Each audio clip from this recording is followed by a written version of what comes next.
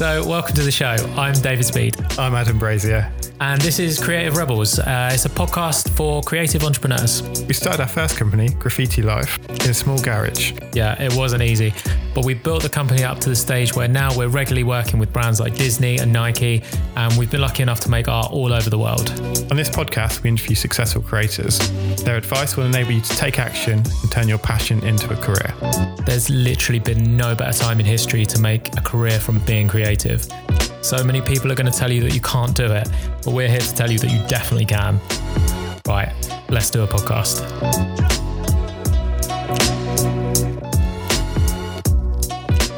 Welcome back, Rebels. Oh, hello. You caught me off guard there. I was daydreaming. Looking out the window, I saw that.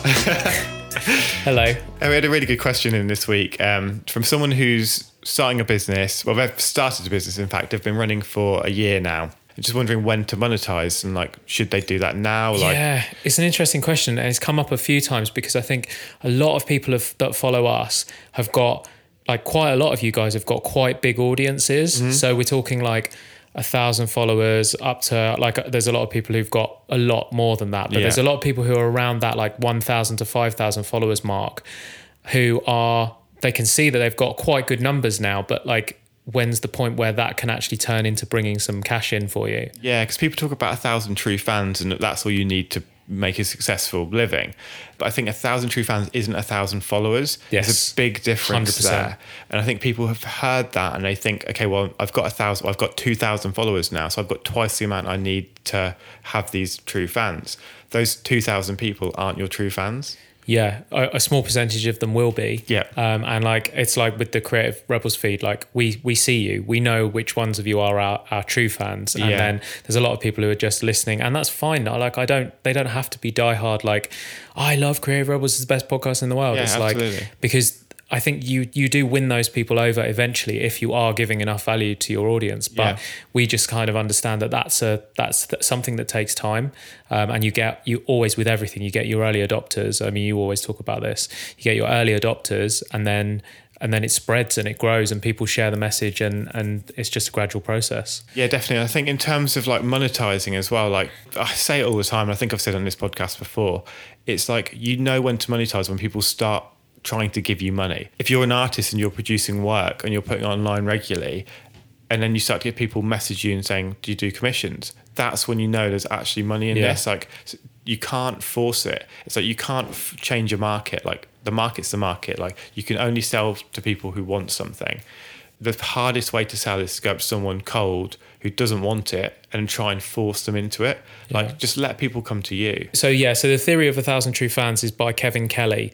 I've listened to podcasts with him on before, and he's really interesting. So I think you guys should delve into that theory. I think it's really interesting.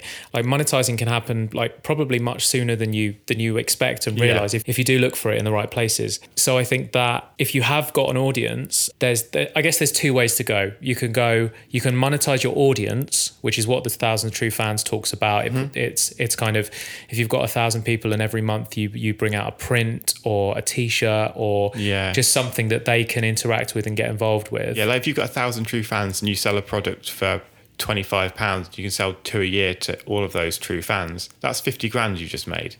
That's a really great thing. Or if you can break that down monthly and do something that's £5 a month over a year, that's probably 60 grand.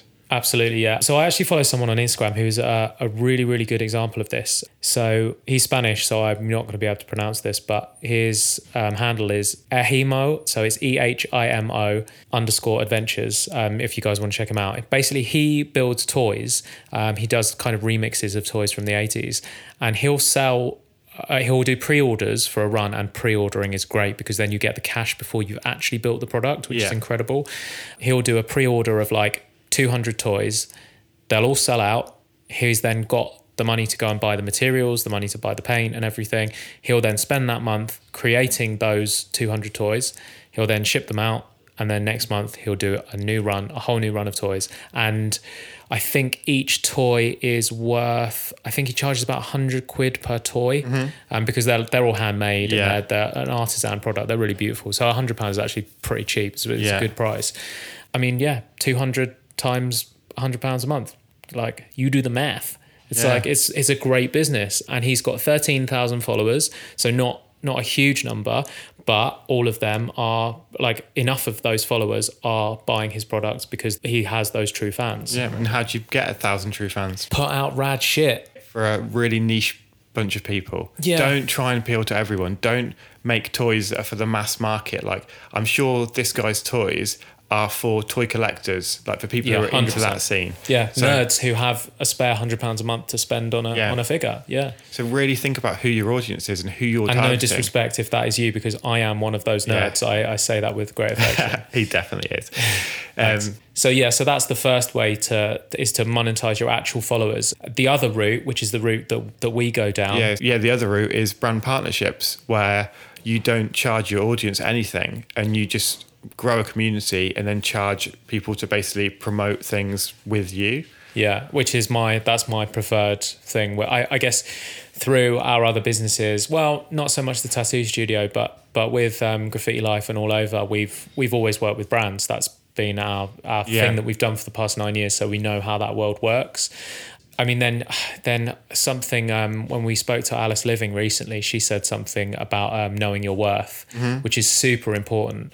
And I think that when people do get approached by a brand who wants to work with them because they have a following, you could have 2,000 followers and some brands will reach out because there's micro influencers of who have small audiences, and brands do want to work with them, but then they have to work out how much to charge. And that's really difficult because there are some influencers out there who are charging way too much, and there are a lot of people who are charging not enough. So you've got to find that balance of what you're worth. Yeah, and I think most people don't charge enough. Yes. I think that's a massive problem. And from people I've talked to who actually have agents and are part of agencies, as soon as they work with them, they make so much more money because the agents know what their value is. Whereas to themselves, like, some people just kind of think, like, how can I charge that? Like, is my own time worth that? But like, it is, your time is worth that. Yeah, it's something we talk about in this week's episode actually, and it's valuing your time as a creative. It's not just about the materials that you bought; it's about the time that you put into it. And if you were working in a cafe, you'd be paid for your time. And just because you enjoy the craft doesn't mean that you shouldn't get paid for it. So, and that craft can be creating content. Like, that is a craft. And so I guess in the beginning, we always talk about it, but sometimes that does involve working for free. As long as you're not being taken advantage of, if there's a brand that wants to work with you that you feel is going to be respectful of your content, they're going to mention you, and it's going to help your audience grow, then by all means do that. And then use that as a case study when you approach other brands. Because I think a lot of people wait for... certainly when we were at a live event a couple of weeks ago, that we were talking to a guy, and he was saying, okay, so I just keep going, and these brand partnerships are going to start to, like, people are going to start to approach me. Yeah. And some people will approach you, but what is much better to do is also approach them. Yeah, I think a great way to think about it is, as soon as people start to approach you, you know that's the time to start approaching other people. Yeah. Because you know you've got a product that's worth selling because people are already asking for it. Yeah, 100%. This week's guests is Tatty Divine, which is Harriet Vine and Rosie Wolfenden, who we're actually going to be working. Well, we've already started working with on a few series exciting of projects. Yeah, a series of murals. And so a couple of weeks ago, we were in a school working with year 2 and year 3. They were bloody adorable. They were amazing, weren't they? That was really fun. So fun. So our campaign with Tatty is basically about creativity. It's something that we care really passionately about. And one thing you'll hear about in the episode coming up is the fact about surgeons. And I'm not going to spoil it, but that absolutely blew my mind. Creativity in schools is so important, but it's being crushed, and budgets are being cut, and the first department to go is the art department. And so a lot of kids are not getting any sort of creative. They're not doing drama, they're not doing singing. And when you look at the creative industries in this country that are worth £90 billion per year, they're our biggest, like one of our biggest exports. It's like, why are we sabotaging our future? So that's something that we feel strongly about. Tatty feels strongly about that as well. So we're going to be collaborating with them on a series of murals to try and encourage some creativity, specifically in schools. And we'll probably be calling on you guys to help us mobilise that message as well. And they've got a new exhibition coming up, haven't they? Yes, so to mark their 20-year anniversary, on the 20th of July 2019, they're opening their first ever solo show. It's going to be at the Letherby Gallery, which is in central St Martin's, and it basically shows their entire 20-year journey, because they've kept everything. Yeah, which is incredible. Like, from what we've seen, it looks amazing. Yeah, it looks so good. So that starts from the 20th of July 2019, and chronicling their entire journey from student hustlers basically to artists and entrepreneurs with a huge loyal following. So I urge you guys, if you are in London, to check that out. I think as well they're actually going to be touring the show as well. But if you want more information on that, the show's called Misshapes, and you can go to craftscouncil.org.uk/misshapes to find out about that exhibition. So yeah, Tatty Divine is a jewellery company. It's created by artists Harriet Vine and Rosie Wolfenden. We've all read that most businesses fail before 5 years, but Rosie and Harriet are currently celebrating their 20th year in business, which is incredible.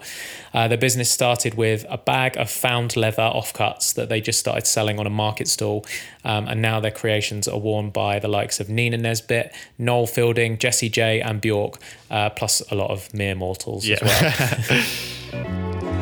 In this episode, we talk about the problem with education, always saying yes, and the importance of creativity. You've just got to value your creativity. Don't ever let anyone tell you that it's not worth anything.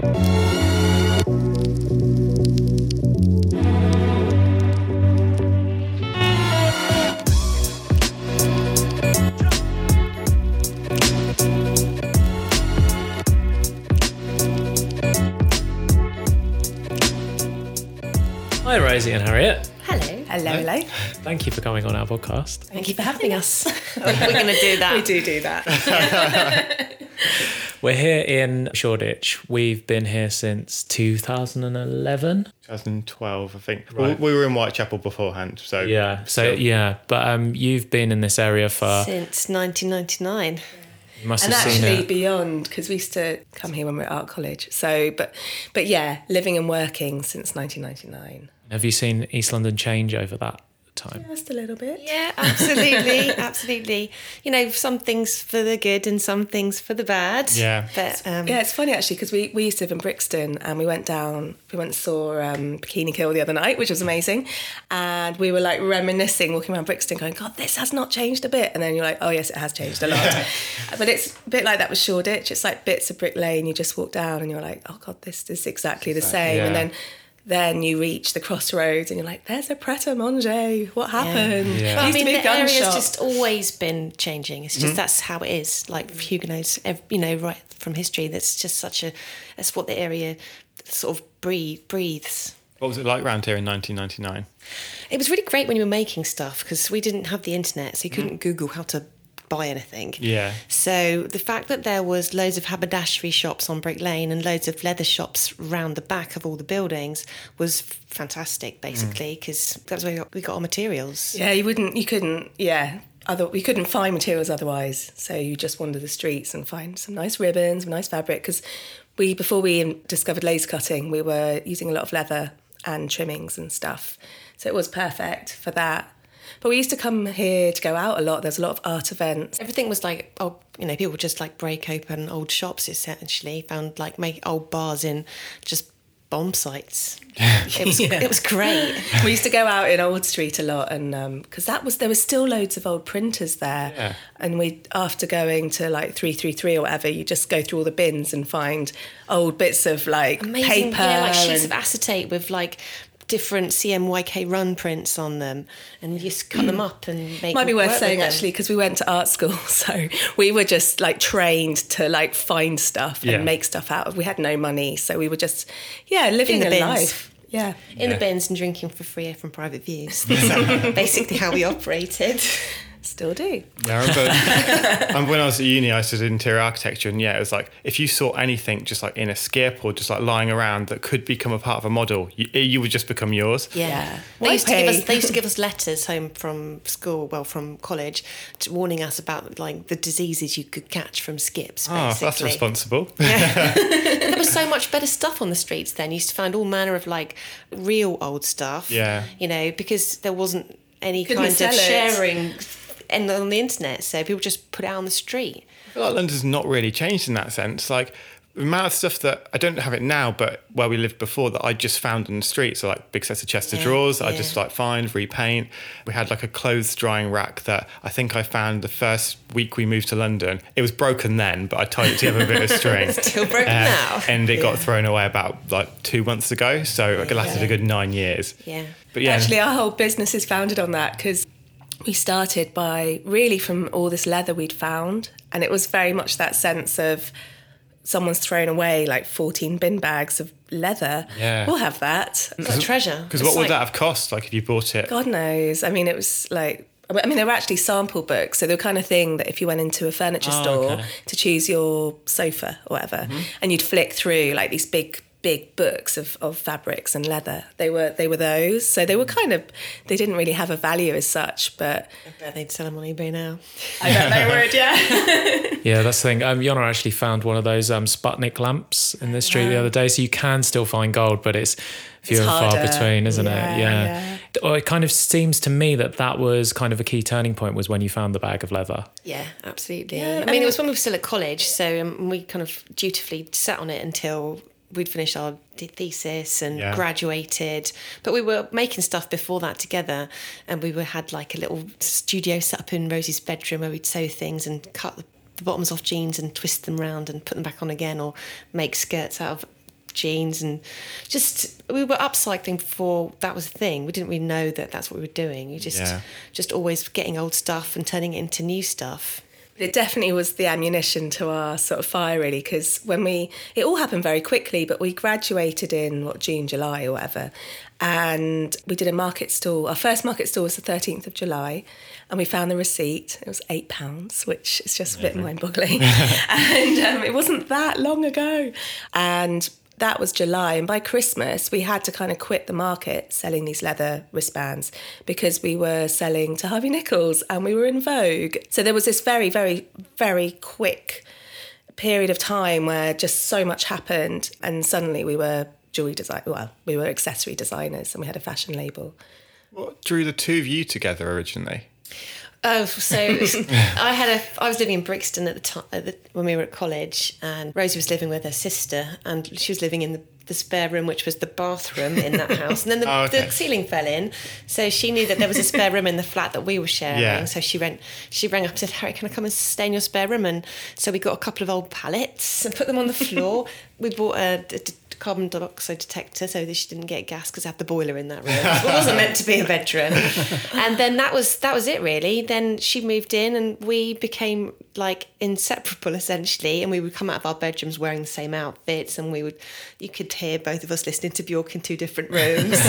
And then Harriet was working at the V&A waitressing, and I'd been waitressing in Finsbury Park where I'd been living, but I didn't really want to commute to do that, so she got me a job at the V&A as well, waitressing in the restaurant. And when we were together, we just sort of worked so well together. It was like we were running the place, and we just knew what each other were doing, and we knew how to lay a table, we knew how to speak to customers, we knew about food, we knew, and we just were like, oh my God, we're running this place. We just absolutely, we'd go to work together, come home together, go to college together. We were turning up at college at 9 a.m. and leaving at 6 p.m. And we might have just been stood there like smoking, doing jigsaws, chatting, maybe not actually working or painting, but we were thinking and we were learning, and there were really good times. And I guess we realised we had a really similar work ethic, a really similar attitude, really similar aesthetic. Although different, they kind of came together to create Tatty Divine, which is the sort of joy, really, because the two of our sort of obsessive natures came together to create something that other people became obsessed about. And it's been a nice journey, really. And where did the name come from? Was it from finding stuff in a skip and making it Divine? Tatty stuff. But my surname is Vine. So at college, people used to call me Divine. And we're a little bit dyslexic, so we didn't really click at the time that Divine. Supposed to spell it with an I. Because it was like, we called her Miss Divine, like of the vine, and in a French accent. And the tatty just came, like when we just love old stuff. I guess there's a sense that if you've got something really, really old, like, I don't know, like an old bedspread, an old quilt, that maybe was your grandma's, and it's tatty, as it were. Yeah. but it hasn't been thrown away because it's got so much love in it. So there's just a sense of, I guess, a little bit of sentiment, but something still existing because it's so loved. And I suppose that's something we like to think exists in what we make, because it's not to be thrown away, it's forever. You know? Yeah, I think that's why it's been successful, is because people, it's really interesting because your designs represent objects, and then I think those are objects that the people fall in love with anyway, and it's I guess wearing it is quite almost like a declaration of things that they love. Yeah, it's like wearing your heart on your sleeve. It's like showing. It's like when we were at college and were young, you know, just like you get things from charity shops and you decorate your house with them, but you couldn't do shelfies or show people what you had. So it was like, I don't want to leave that macrame out at my house. I'm going to take that out with me. I'm going to put it on. So any of the old junk you'd get, we would like stick brooch backs to it, because there's all those kind of cool knickknacks and stuff that said who you were and explained to other people visually, because we're all visual people, and I know you're not meant to judge a book by its cover, but you are drawn to people, and it's a talking point. So when someone's got a lobster on and you happen to love lobsters too, it's like, oh my God, I love your necklace. When you move, it's winking at me, you know. So and then I think loads of friendships have been made, and lots of conversations have started up just by seeing someone wearing Tatty Divine and going, she looks like a nice girl. I probably like her. Because in the beginning, you were both studying to be artists. Would you say that you're still artists, or would you change the definition? Are you like fashion designers, or what? Like, I think still artists. Yeah, I think so. Definitely. It's like, it's quite difficult sometimes because people love pigeonholing things. So like when we would, you know, if we try and get presses fashion, they're like, no, they're too art. And if you try and get art press, no, they're too fashion, or whatever. It's just like, I think we're just interested in culture, essentially. It's like or everything that human beings make and everything that they've ever done. It's just like, that's what's kind of fascinating. Yeah, and I mean, harkening back to this area when the YBAs were here and setting up like little pop shops and stuff. Yeah. It's kind of a similar vibe with you guys. Yeah, totally. So, well, like when we were at college, I did this seminar and it was like all about artists reappropriating spaces. So it was all about city racing, and it was about Tracy Emin and Sarah opening their shop on the Bethnal Green Road. That was quite inspiring, actually, because when we were looking for a studio, because we were just working from our bedrooms, and Harriet was on Brick Lane, I was on Buxton Street around the corner, and we were like, oh, we couldn't find a studio. And then we walked all the way up Brick Lane and got to where our shop is. And there was a big To Let sign, and we were like, oh, it's a shop. Maybe but we could have one of those. Tracy and Sarah did it. We can do it. Right. And let's use the shop as a studio space, because it was actually kind of the same price. But it was genius because it really kind of kicked off us as retailers, whereas all of our kind of peers within making stuff in that space, they were all very much wholesalers, and still are today. And it's quite a tricky, you know, when you're wholesaling something, you're not getting as much money as when you're retailing it. But having a shop really enabled us to sort of create the world of Tatty Divine. And it kept the wall from the door, essentially. People come in and buy a plectrum necklace, and we'd be able to go and buy some bagels. Yeah, it's true. And it was brilliant when we moved into our shop, because we didn't open it as a shop immediately, but we would put what we were making on the walls just to look at, just to think about. We were still like art students going, you know. We were sitting on the tins of paint we painted the walls with, because there was no furniture. And people would like knock on the door and be like, oh, can I come in and have a look? Oh, can I try it on? And before you knew it, we were selling. And, you know. We also got brilliant customer feedback as well, and met people who were interested. Having that physical space gave us this way to create. Having space is so important, basically, because it kind of makes stuff happen. So Rosie and I kind of knew we could make stuff happen, like from when we organised the college party together or ran the restaurant together. But, you know, it was like that space enabled this whole thing to kind of bloom.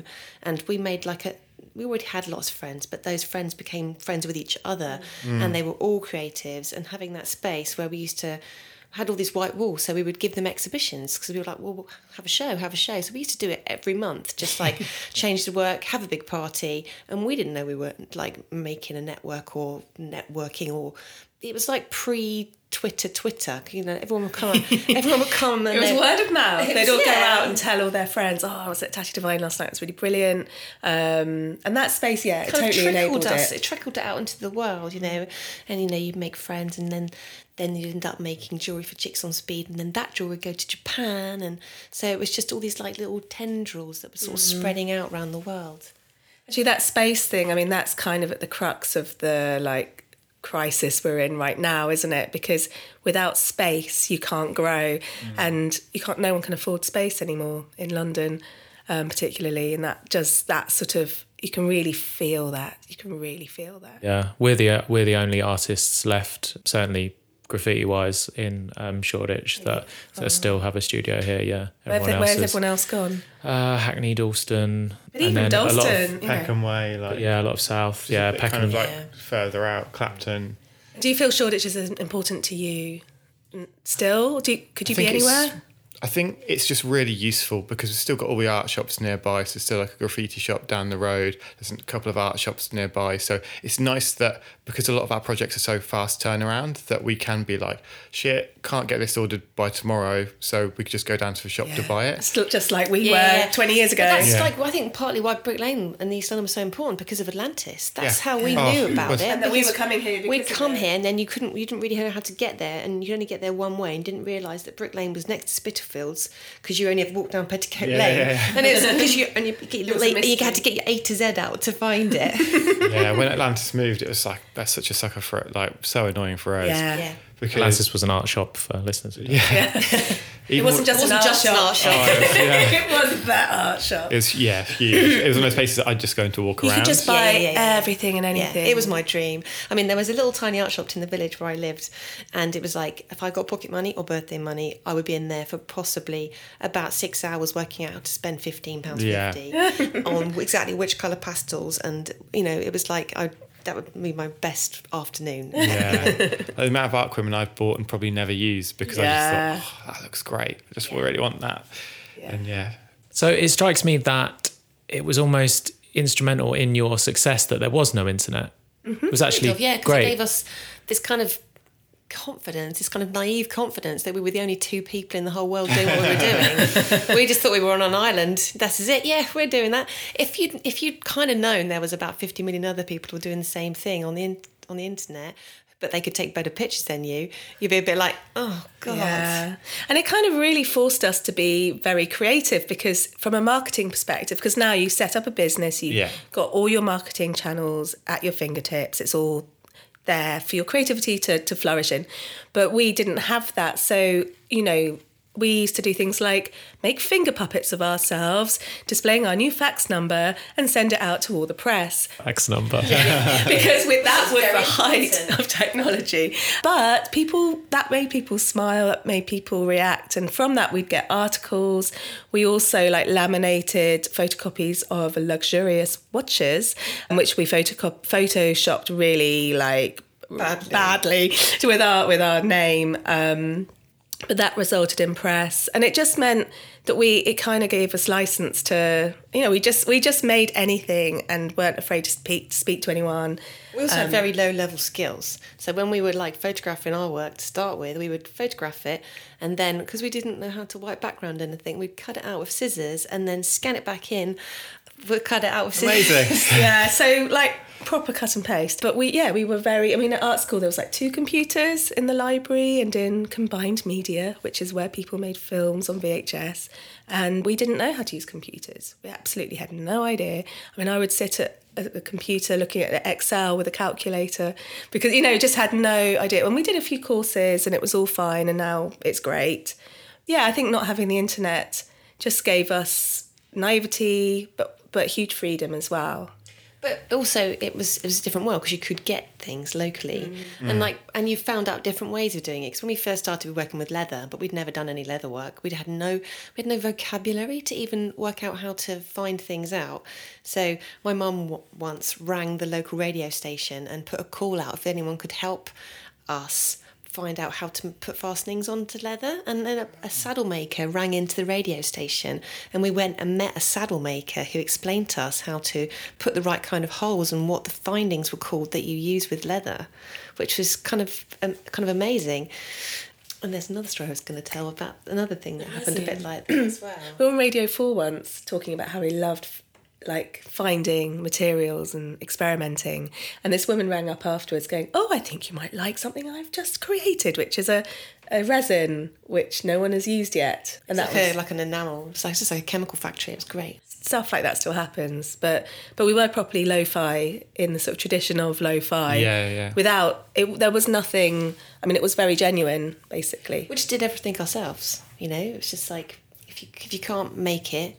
If you can't buy it, you make it. So that's what we did, you know. I think those low-tech marketing campaigns, I think they still really, really work. In fact, maybe more so now because everyone's so used to sending an email. Yeah. I mean, every Christmas we send out, like our clients, we send out gifts that we've made. So, and I mean, we've been doing that for like 8 or 9 years now. So we'll send out like baubles that we've like graffitied their names across, or we once sent out a box that was like a kit that came with snowflake stencils and snow spray, but we'd made the cans look like spray cans and just things like that. But like, I think most people don't think to try and do something that's just completely wacky, but when you do it, it just People grabs so love much it. attention. Yeah, definitely.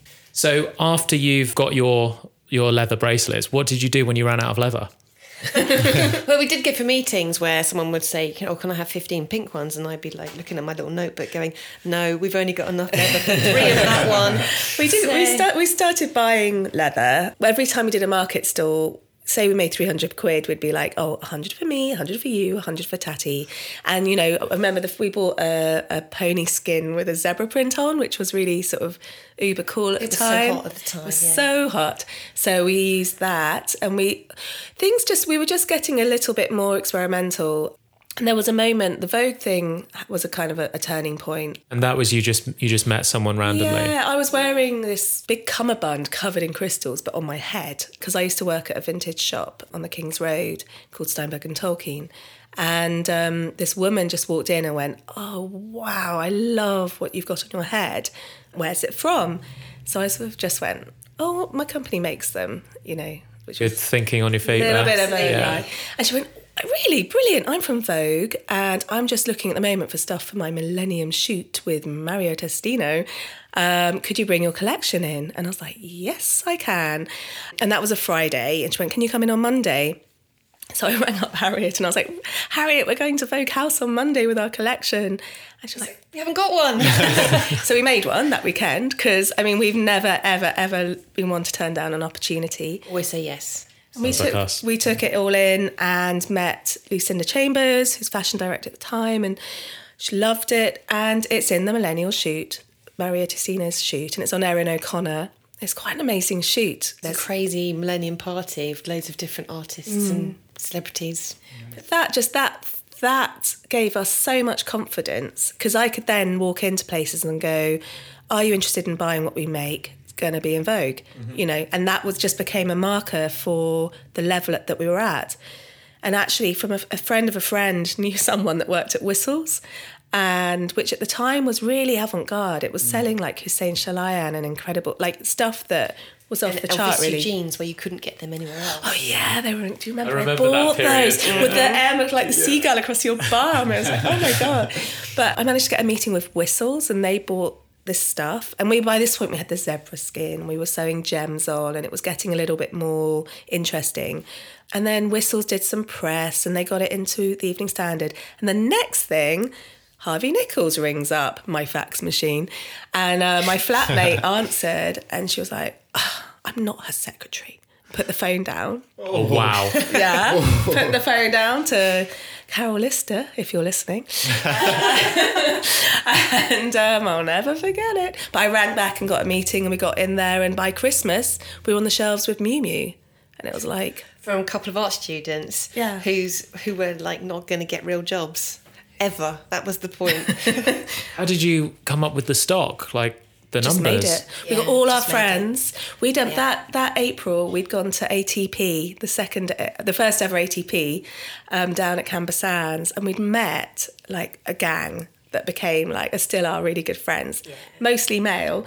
They all came and sat round my dining room. Tell them how to sew. Yeah, they came out and helped us sew them all. And we had to keep covering them in plasters because they couldn't bleed. And it was like with all these white ones we're making for Saks in America. It's like you can't bleed on the cotton. Whatever. So I was like binding their fingers with gaffer tape because it's really hard to sew leather. These are like skaters, musicians, like everyone Designers, creative. filmmakers. Not So funny.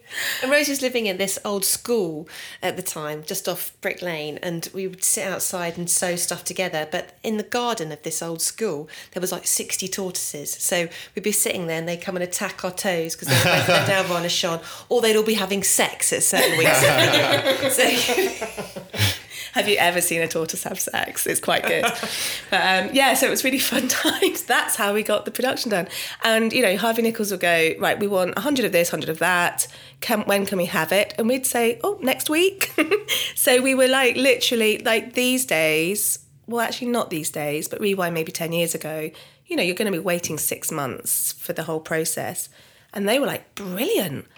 Yes, we please. just sat up and make it. Just because we didn't, it was just like we were at home all day essentially. We were out all night and bumming around Brick Lane waiting for bikes all day. It was what we did. So fun. It was so fun. You mentioned when you were students both listened to Bjork at the same time. Yeah. What was it then like to see Bjork with some of your jewellery on? She used to come into the shop and buy stuff. No way. Yeah, totally. I was never in there when she came in because it was when we had our shop in Soho. So we used to sell loads of zines and all kinds of stuff. So she would come in and like stock up on all her like plain reading, But it was very exciting. We get these phone calls saying, "You can't imagine just who came in." We were like, ah. We were chatting the other day about what's your like most memorable Top of the Pops moment, because my husband's an editor and he's been doing those Top of the Pops 88. Yeah. He's working on Top of the Pops 89 at the moment. He says it's brilliant. But like my favourite ever Top of the Pops moment was seeing Bjork sing Venus as a Boy, and it just absolutely blew my mind and changed my life. I think she's incredible. And then Harriet was like I the still biggest remember fan the ever. street I was driving down, or my dad was driving me down even, when I pushed the CD for the first time into the car. It was magic. It was magic. And it made me want to be on stage. I was like, I want to be a pop star. I used to make all my clothes out of old rags, and my mum knitted me a mohair jumper. Yeah, I got Venus as a Boy on cassette from Woolworths in Croydon High Street. I remember it vividly. Yeah, it's funny, isn't it? Yeah, Top of the Pops for me was such a, I suppose it was for like just our generation, it was just such a formational part. I remember the Nirvana performance on there. It's just like 7:00 on Thursdays. You had to be in front of a telly, And basically. you couldn't watch it again. It was like you had to just... You couldn't, it was like you had to there's no focus. rerun. No rerun. You can't just watch that video again and then look at the lyric video. Yeah. It's like, no. no +1, no YouTube. Yeah, it's crazy. But yeah, so that must have been amazing when you started to see it grow. And it still is actually. yeah. Like it's been quite interesting recently because we've been doing quite a lot of campaigning jewelry, and it's got a little bit more political because we live in crazy times. But when we see MPs and political people with political voices starting to wear our jewelry because they want to, not because we've like told them to or gifted it, it's kind of brilliant because you're thinking, wow, we're making stuff which really is politicizing people, but also enabling them to spread that message, like say what they're thinking. That for me is like it's just getting better and better. Like Bjork was one thing, but then to actually be affecting things and helping with the momentum. Yeah, because I guess jewelry has always been a Sort of protest. like a way of telling stories and messaging. Yeah, the history, through the suffragettes, they were very they used jewelry a lot, and actually it goes right back. It's such a gentle protest, essentially. But the pin button that came through the inauguration of George Washington, and that was the sort of the first incarnation of a pin badge, and people wanted to wear because he had sort of metal buttons. They were made into badges so people could wear them as a symbol of them supporting him Way. and celebrating him. So that kind of morphed into what we know today as the pin badge. Yeah. But obviously what we do is an extension of that, because it's, you know, putting in, you know, it's taking the materials to the next stage and you know, the size and the design, but ultimately it's still carrying a message. That's crazy, because I would have thought 1970s would have been Yeah, you would have thought the so. badge era. But no. Like, Well, I was it thinking, was. what, like, I mean, but it started long before. yeah, way back. Yeah. Wow, that's amazing. What would you say your core message is? Well, like having done this book, so we're 20 years this year, and we've been working through the book and working through the archive and spent the last year really studying ourselves and realising our message from day one has been about be creative, be yourself, be an individual, have ideas, Do what you love. do what you love. Yeah. And it's a reoccurring theme. But right now it feels more important than ever. And it's something that we've always taken for granted because, yeah, creativity, great. But it's being crushed and it's really odd. So I think to take the momentum of 20 years of really believing in creativity, and now we've got to a point where we can actually hold it as a message, you know, to value creativity and its importance, that feels really, really mega, really. Yeah, so we're actually going to be collaborating with you on a project for your creativity campaign. Yeah.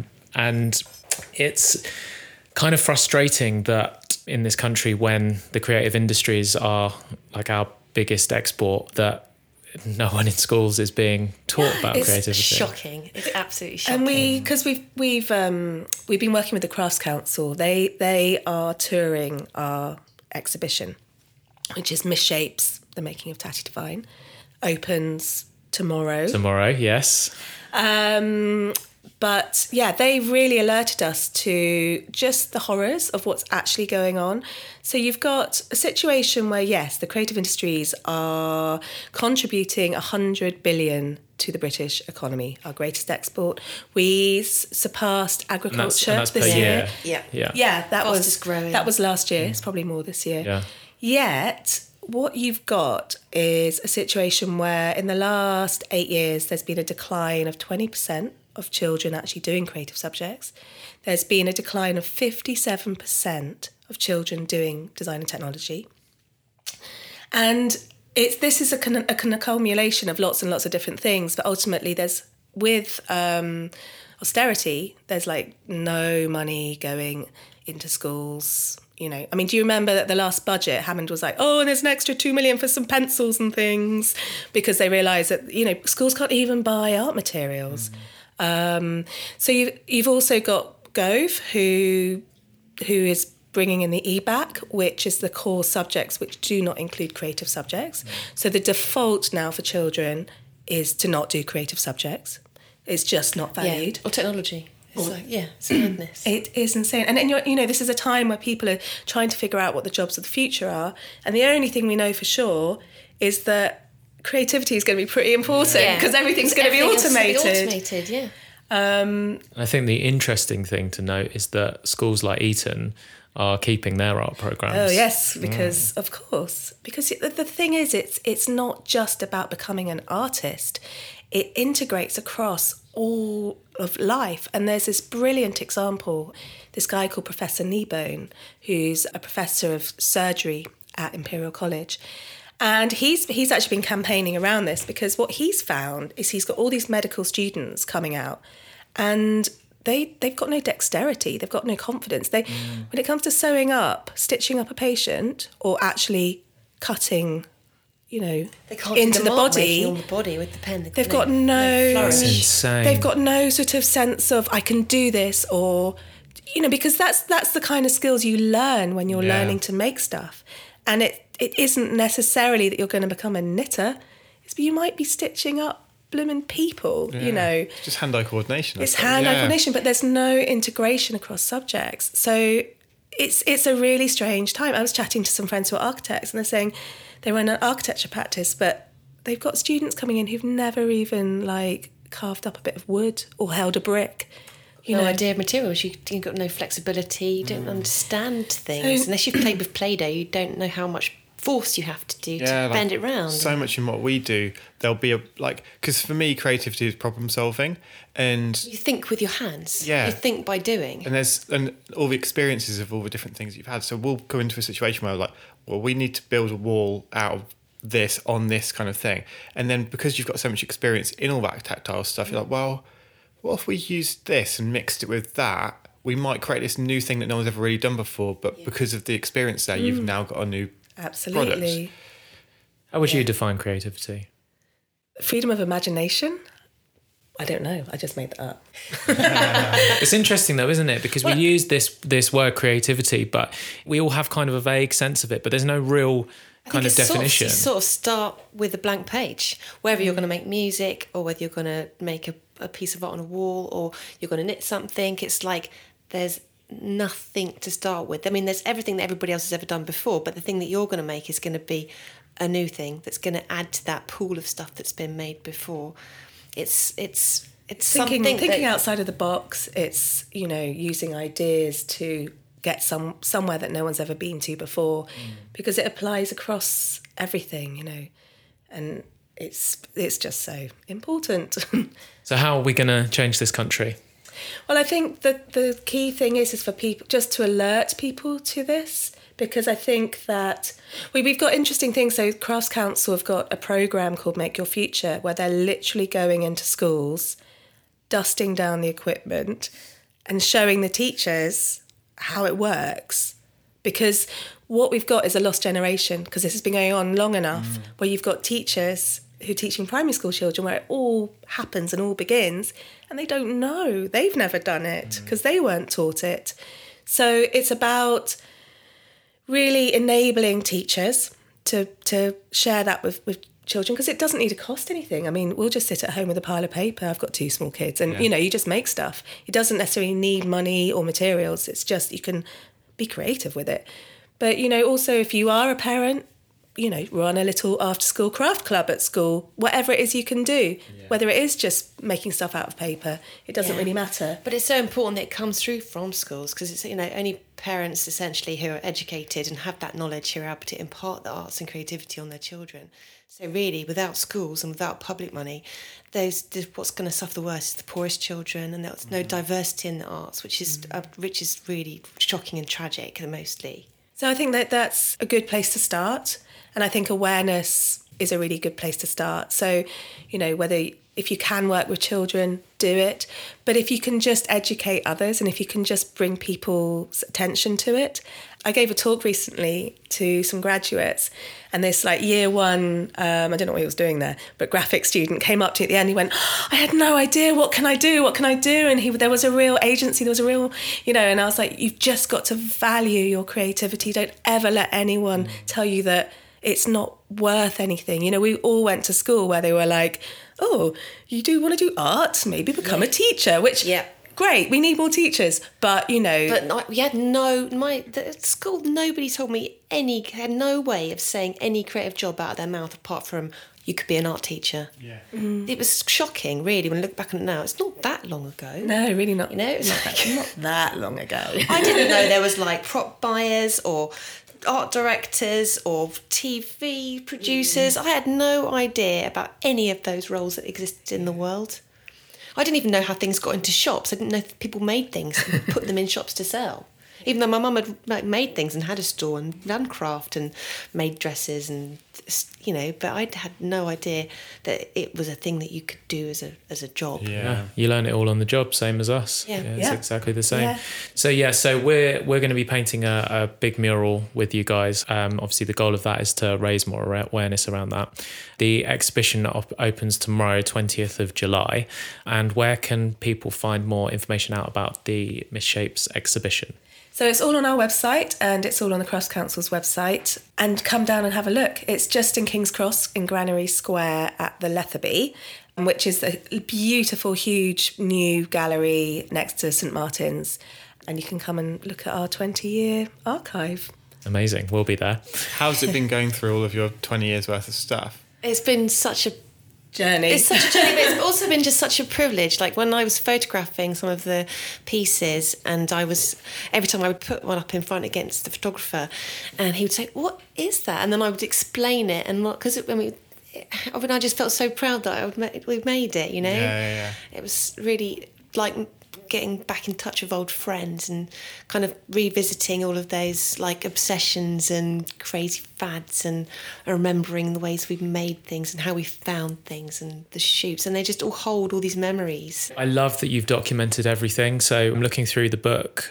When's the book out? It'll be out on the 20th as well. Oh, the book. Okay, the book launches on the 20th. So it's such a beautiful book, and it's such a diary of your journey. And it makes me really sad that we don't have any of that from when we we don't started. have from our first office when we were in this little garage in Norwood. We don't have photos of that. It was such a miserable time for us that the last thing we were thinking about was taking photos and documenting it. Yeah. Also, we didn't have phones with cameras, Yeah. and we couldn't afford a camera. Yeah, that's another thing. But it's so lovely looking through that you've kind of kept your receipts from things. You've got Such pictures orders. you've got pictures of the leather cuffs that started it all, and you've even got like selfies that I guess were taken on like on a real camera, on a real camera. film camera. Yeah. Yes, we quite like doing a selfie. Luckily, but I mean, you just never quite know whether you're in or not when you're doing it. If anyone out there's listening, make sure your friend's got really long arms. Harriet's got fantastically long arms, so she takes an amazing selfie.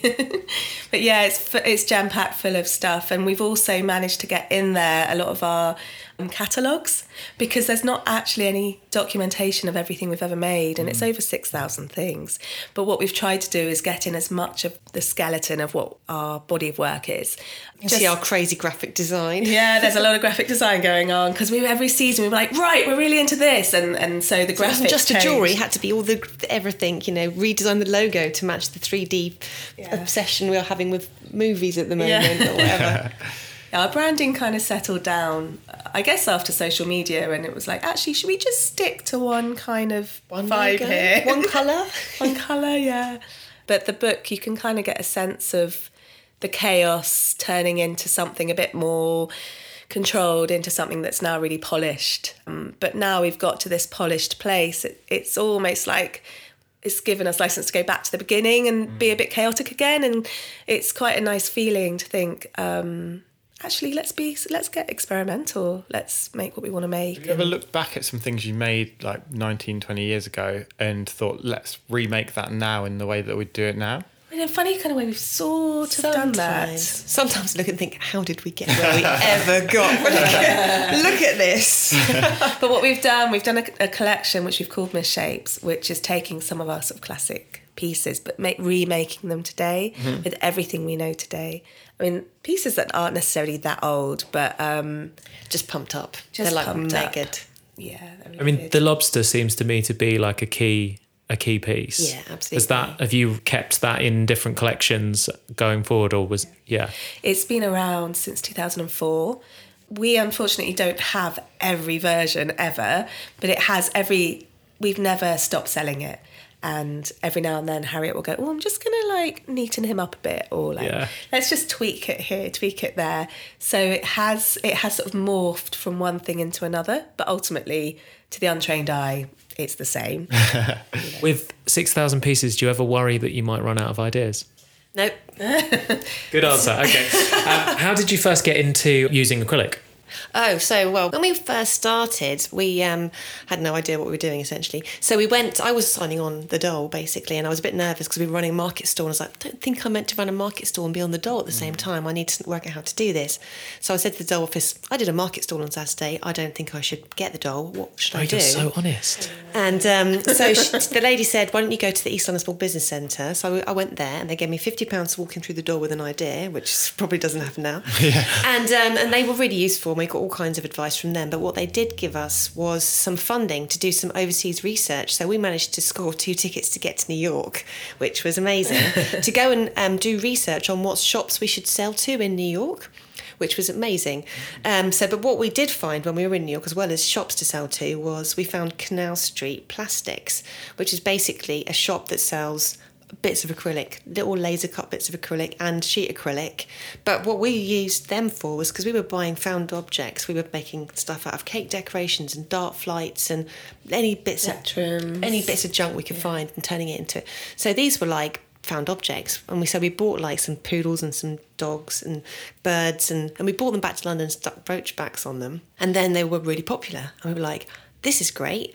So we were left out like ringing and faxing New York, trying to work out how sending them a check. It's like, but it's in sterling, like really struggling to get like 12 more poodles across the channel. It was the Atlantic even.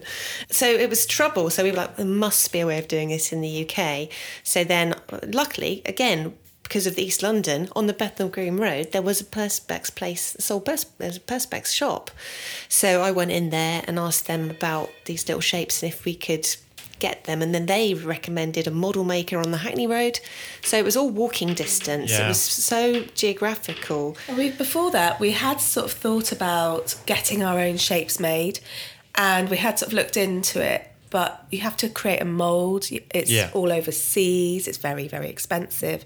And suddenly there was... And our ideas were too off the wall to ever need to make 1,000 of anything. Yeah.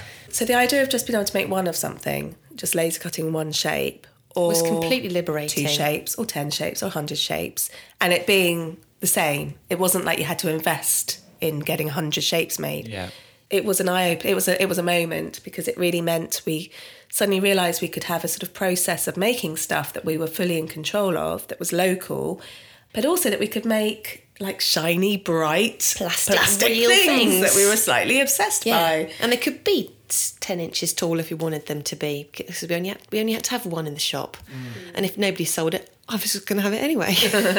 And actually, yes, because before that we'd been making jewellery out of shapes that we'd literally got colour photocopies, glued them to hardboard. Harriet got her jigsaw out, cut it out, stuck a brooch back on. And yes, it was a 12-inch budgie as a brooch. But suddenly with acrylic, we could take that to the next level. The only trouble was that we didn't really have any computer skills. And if you think back, this is sort of 2001, end of 2001. Do you remember like when the iPod came out and all of like the adverts, it was like Illustrator was a really fashionable kind of aesthetic, and we had friends that were like making that kind of work. So we said to them, can you help us make some shapes? And there were these friends, are still friends today, and they helped us design our first laser cut collection, which was inspired by fuzzy felts. So we liked the idea of just being able to stick shapes to your t-shirt so that you're a bit like a fuzzy felt game. So I found all the faxes between us. They were only in Camberwell, but we used to communicate by fax because you could draw. So he would just draw, like, we'd say, we want a bunny, a lawnmower, a Hoover, like all these, like, random shapes. But he would, was drawing them by freehand then in Illustrator, and then we were getting them cut just up the road. And that was our first laser cut collection. Yeah. And then gradually we were getting more and more stuff cut at the model makers, and he said to me, you probably should buy one of these machines. And I was like, quite expensive, aren't they? But a few weeks later, we were getting even more cut to the point where we thought probably should work out. We were spending like £1,000 a week with him. And it was 25 grand to get a machine. So it kind of, we got a bank loan. It was our first bank loan, and it was a bit, daunting essentially. It was, but then and it was when a the huge machine arrived, it was just like, okay, here we go. So I had to take the computer home and just work out, because I've been on Photoshop, I understood the idea of a pixel, but Illustrator, the idea of a vector, it was just like, okay, I need to understand what that means, but I can't Google it because there's no tutorials on the internet yet. Yeah. So I'm just going to sit here and play with it and poke all the buttons until I understand how it works and what it does. I feel like even now, like laser cutters and like any kind of cutting machines, their software is generally just awful compared to something like Illustrator. Yeah. So like whenever I've used anything else, even now, it's hard. So I can imagine back then it must have been. It was really hard. Yeah. But Harriet was amazing. I mean, the amazing thing with Harriet is that like your brain is like very logical and able to unpick like technology and understand it. My brain doesn't do that. And I'll never forget coming into the shop and Harriet's just holding the motherboard of this machine. I mean, to this day, I've never really even touch the laser cutter. I don't really get involved. Are you told to stay away from it? No one's ever had to say that because I kind of get the gist. It's fine. I'll just talk about it. But yeah, like holding the motherboard, and I was just like, wow, that is just amazing. We're so similar. It's so funny. Like, Oh, really? Yeah, I'm the techie one. yeah, and I'm not.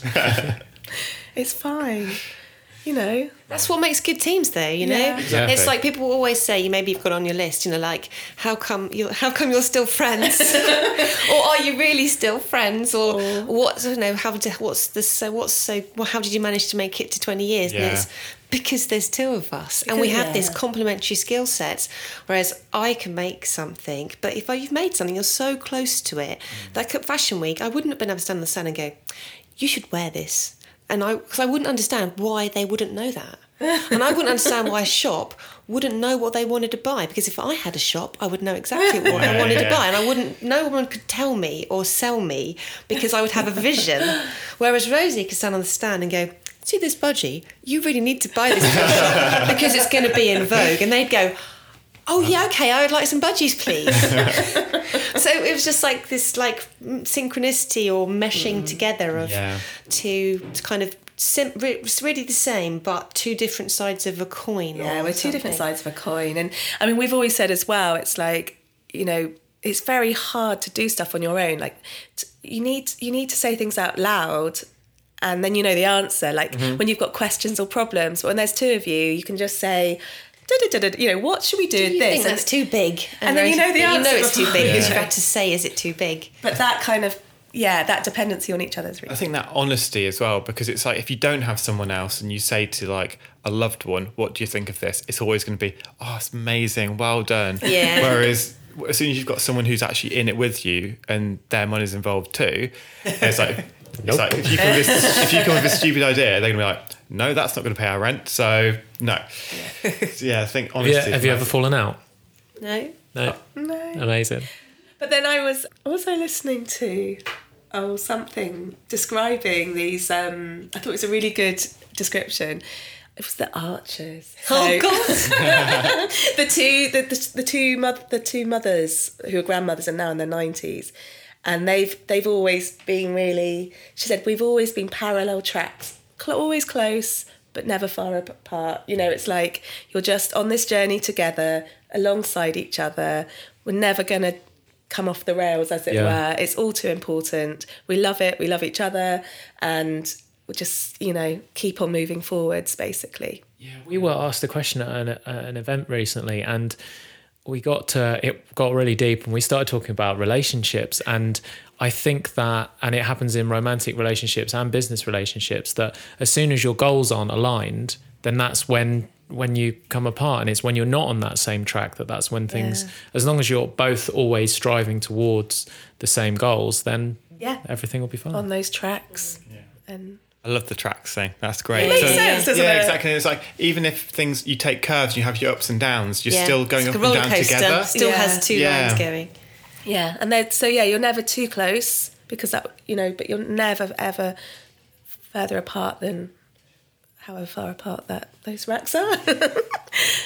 So you're going to be collaborating with us, collaborated with our friend Poppy Chancellor. And how important has collaboration been for you guys? Because obviously it opens your work out to the audience that you're collaborating with. Yeah, absolutely. well. I mean, right from the beginning, it's always been utterly important, like I was saying about like with the Chicks on Speed thing, the way it sort of gets messages out there, and it's such a lovely creative relationship too. It's like, well, all the good ones, or all the ones we've ever done, because they've all been good. It's like when you know it's right, when it just feels easy.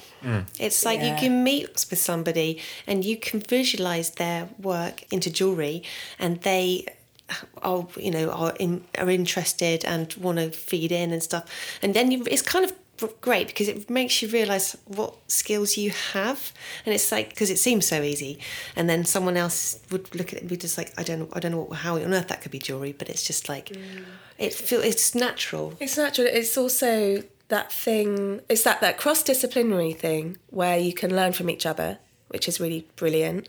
But it's also the idea that you can make something that really otherwise wouldn't exist because you do what you do, they do what Yeah. they do. And when you put the two together, something magic happens. And they ask questions and they make you take risks. Can I looking at some of the collaborations that are in the exhibition? And there's one piece we did Kit Neal, and it's really complicated, and it's got loads of different colours, which sometimes I might not do because I know that it would be difficult to make. I have that in my mind, but also it has a marabou feather trim hair. Yeah, so and I would never think to use marabou feather trim, because I know that when you cut that in the studio, the little tiny bits of marabou feather are going to just be like sticking to every completely static perspex surface in the whole building. Oh, yeah. You know, so like I was a bit like, okay, we can do that. We'll cut it outside, and then we'll put it over. We'll put the Hoover over it to get rid of all that stuff. But like things like that, I wouldn't even go there. Yeah, like we did a collaboration with, I think it's L'Oreal, and it involved glitter. And then now, that was in our old studio, and glitter's not allowed in this one because it got everywhere. Yeah. And for the months, you'd get home and you'd be like, oh, there's a bit of glitter on me from that project we did 6 months ago. Glitter is the herpes of craft supplies. Yeah.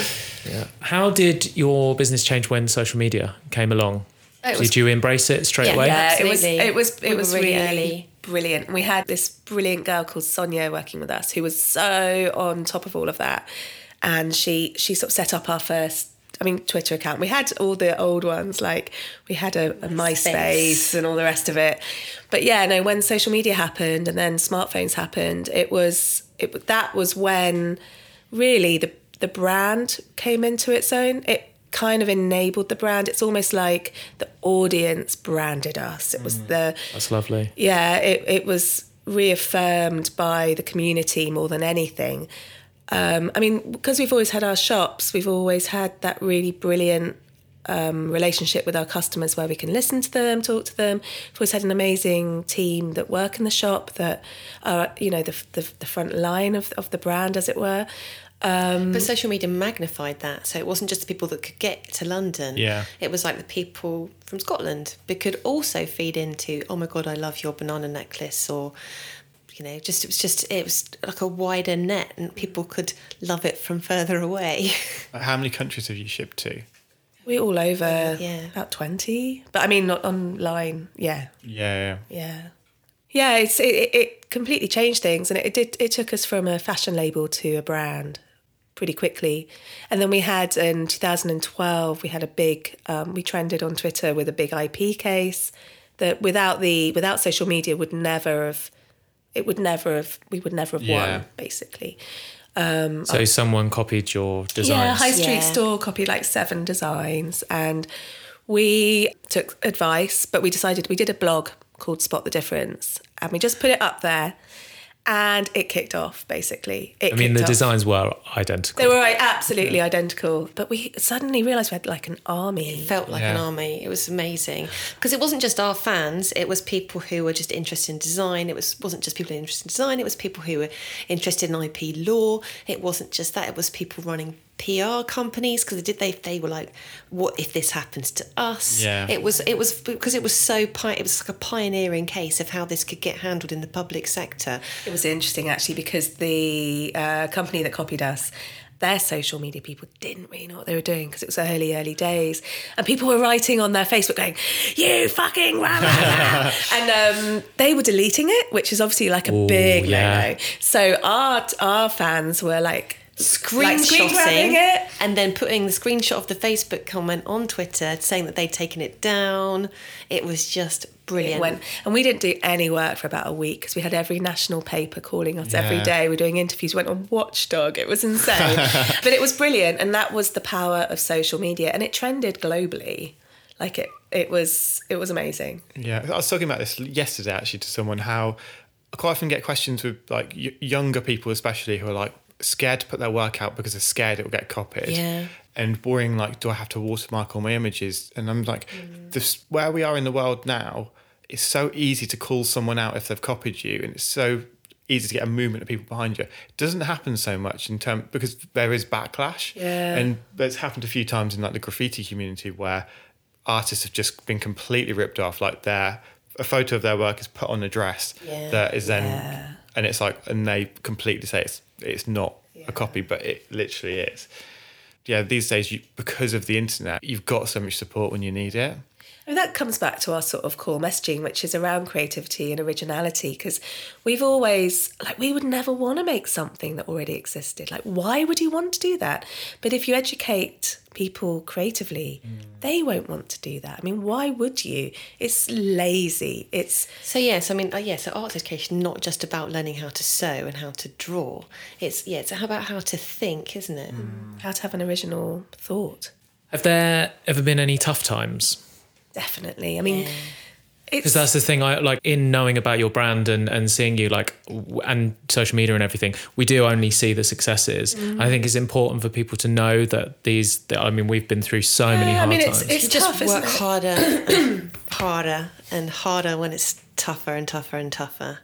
And actually, the longer you keep going, the more perspective you have, and then you start to see things in context. And I recently went down to a party at the weekend in Deal in Kent, and I drove down this incredible woman who's in her late 60s, and she was a real oracle of thought, and we were talking about the tough times and the good times. Like right now, everything in my life feels amazing, and you think back to when it wasn't amazing, and you know that probably there'll be another time when it's not amazing, but you'll have the it's all relative. Yeah. And the bad times make the good times even better. And you have to, it all levels out. I mean, can you imagine if life was just the same and it was okay all the time? You have to have payoffs for good times. And, it's tough.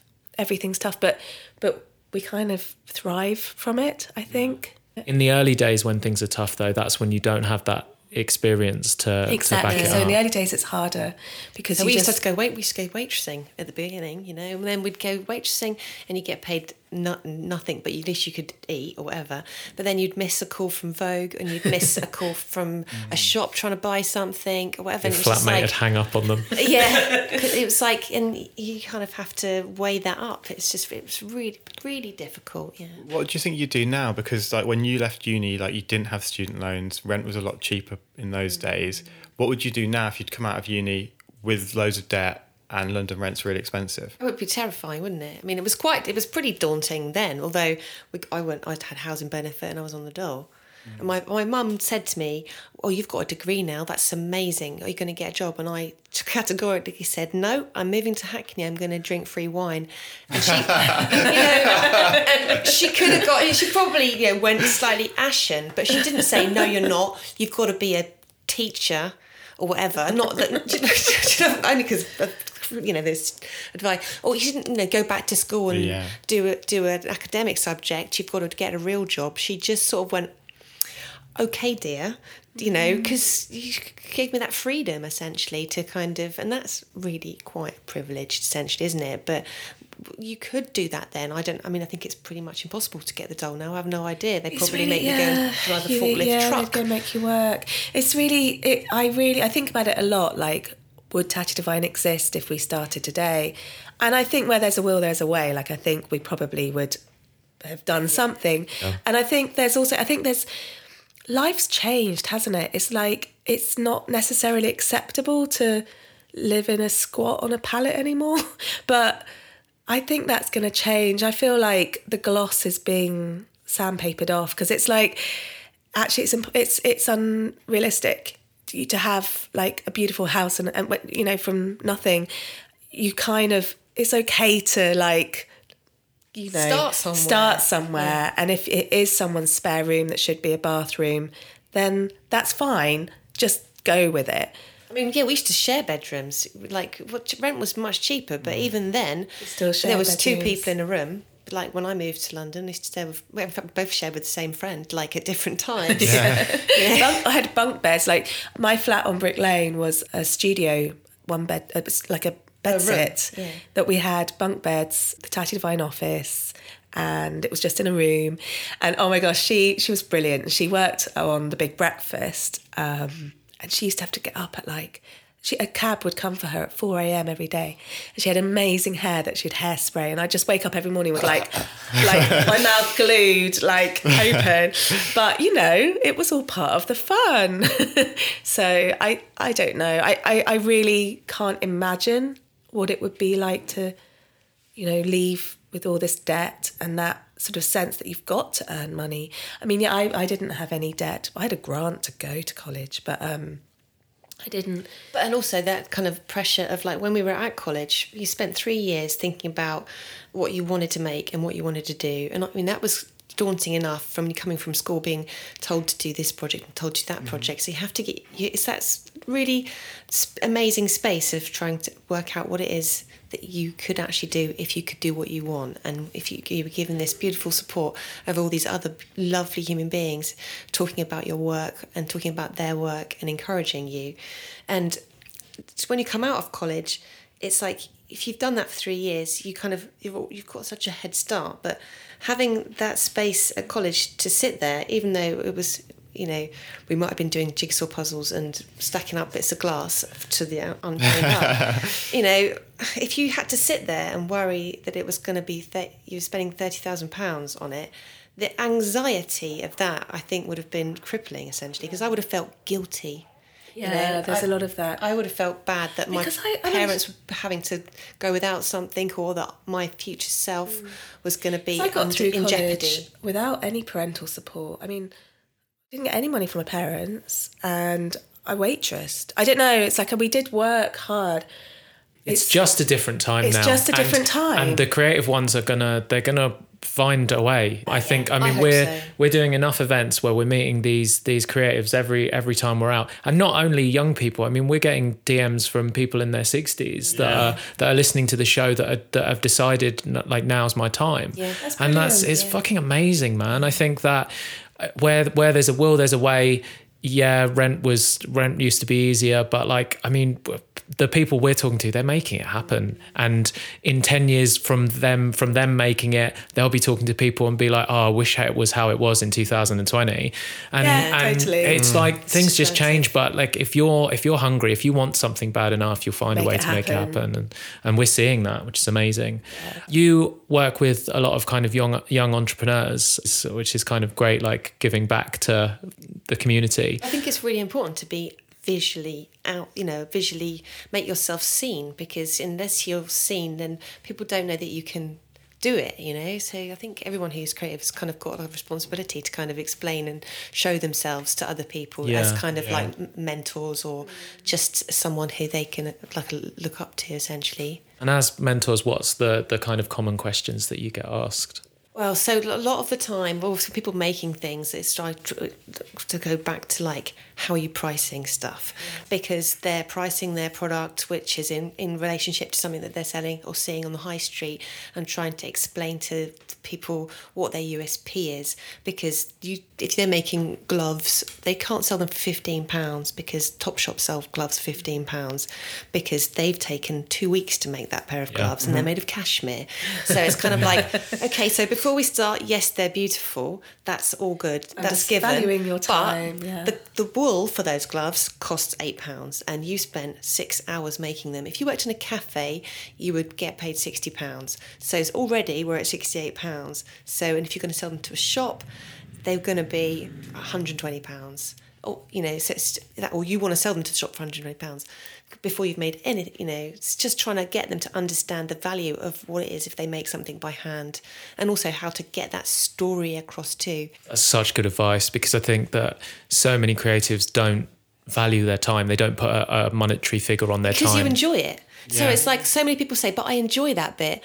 I say, yeah, but if you're going to get stuck doing production, then what happens in 6 months' time when your customers don't really want to buy that thing anymore, but you're still making 6 of it a day, so you can't think of anything else for the new customers to buy once they've already got that one. So what you need to invest in is time for product development and thinking of new things rather than getting caught.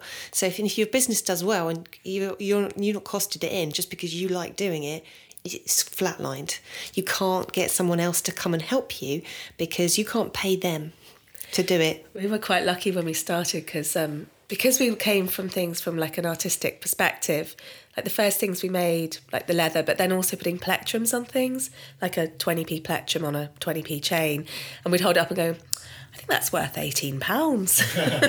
So we were selling things for £8, Great. We were really obsessed with this shop called the Pepinuli and Brown's Focus, and they would sell things like a fake fingernail with hair on it, or a piece of gauze that you stuck on your face that was a chin accessory. It was that kind of Dazed Confused, let's rip our eyebrows off and just wear a fluorescent dot on the left side of your cheek kind of vibes.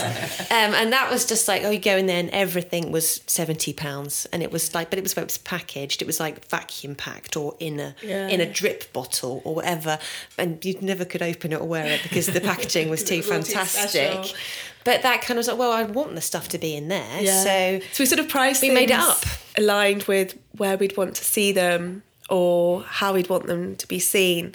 And we valued our ideas, So I think there's a sense of pricing is really important, but it comes down to actually valuing yourself, your creativity, your ideas, and what you've made. What's the best piece of advice you've ever been given? So, Rob Ryan always says I told him this, but I think someone told me this, that there is no point getting stressed. There's no point. So I don't get stressed. You don't get stressed. You run a huge company.